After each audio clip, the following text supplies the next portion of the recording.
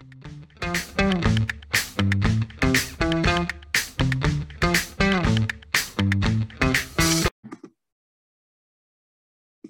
everyone, and welcome to the Roadmap from Auto Finance News. Since 1996, the nation's leading newsletter on automotive lending and leasing.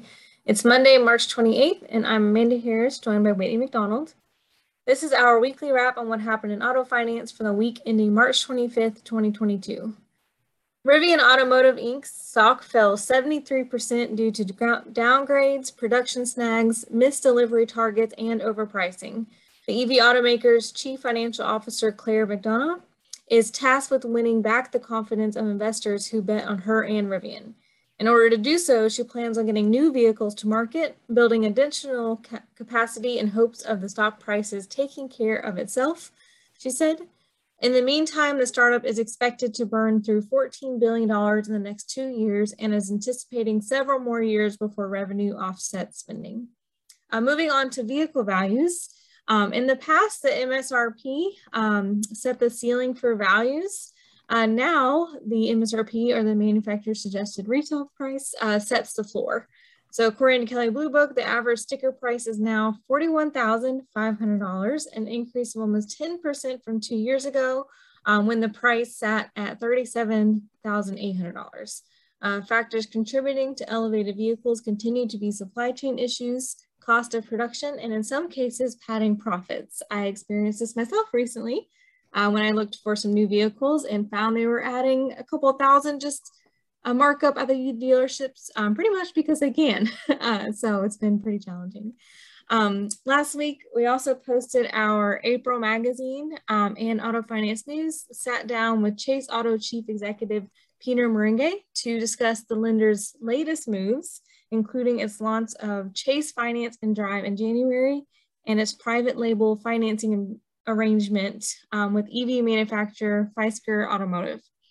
Along with those initiatives that kicked off 2022, Meringue also discussed Chase Auto's path toward digitization, including its efforts to offer a digital end-to-end car buying experience through Finance and Drive and its partnerships with other EV manufacturers, including Rivian. Speaking of digitization, our April magazine features focused on how lenders are leaning into technology advancements in the industry for data management. Whitney, can you share some of the takeaways from the April magazine content? Yeah, of course. The shift toward digitization is progressing very quickly in the auto industry. And we saw that both at AFSA and CBA Live earlier this month.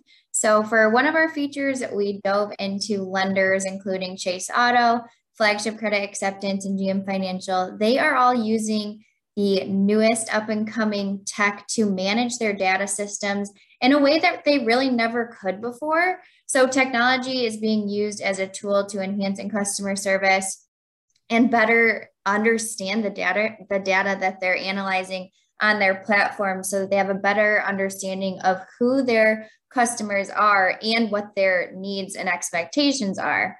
Of course, with new technology, lenders have a little bit more risk on their hands, so they need to ensure that they're maintaining compliance along the way. Chase Auto, for example, is keeping tabs on its data use through documentation and ensuring that if a regulator asks, they can always answer what data is being collected and what it is being used for specifically.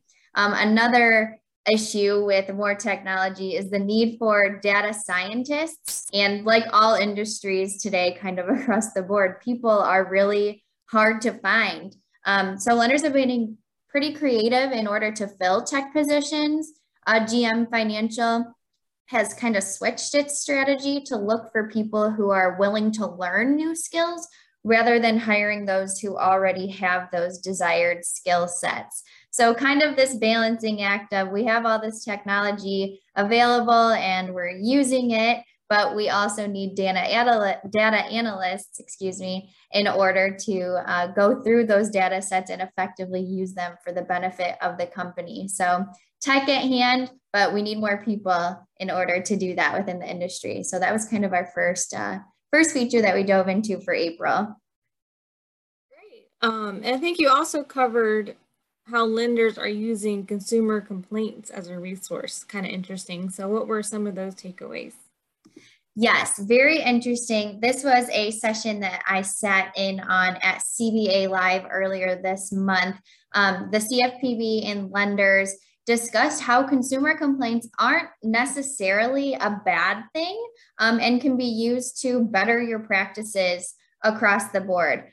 So the CFPB collects complaint data, and it's available as a resource for lenders to benchmark themselves against their competition. It's an educational tool on their site that's updated daily. And it's also used to see where regulations need to be put in place. So a tool for all of those things. On the auto side, for the start of 2022, auto debt collection complaints in January and February surpassed 2021 figures. Last year in 2021, auto debt collection complaints were up 73% year over year. So we're already tracking to have that same influx of complaints year over year for this year. Lenders, however, have learned to take those consumer complaints and learn from what consumers are complaining about and where the improvements need to be made in order to avoid those repeat complaints. USAA, for example, they believe that transparency and trust is critical in the customer relationship. And through managing its complaints and prioritizing responses, they've been able to better serve future customers and those that they already have on their platform. Kind of coming full circle and linking back to digitization, lenders have implemented artificial intelligence throughout their platforms, through originations and onboarding, but now even to monitor those complaints. So the AI helps kind of flag those issues before they even surface so that you can be getting less complaints down the road and addressing those issues before they get to the CFPB. So lots going on with digitization and improving customer experience now that tech allows all of that. And I'm sure that we're going to be seeing more tech surface throughout this year. But yeah, very interesting sessions and commentary from both CBA Live and AFSA that we were able to kind of take a deeper dive into. Yeah, and we know that consumers complain, so it's very interesting how they're able to use that in a strategic way, Yes. and use it to their advantage. So, great features. The magazine issue, of course, is also available online. So you can read those features in their full, as well as all of our other great magazine content now.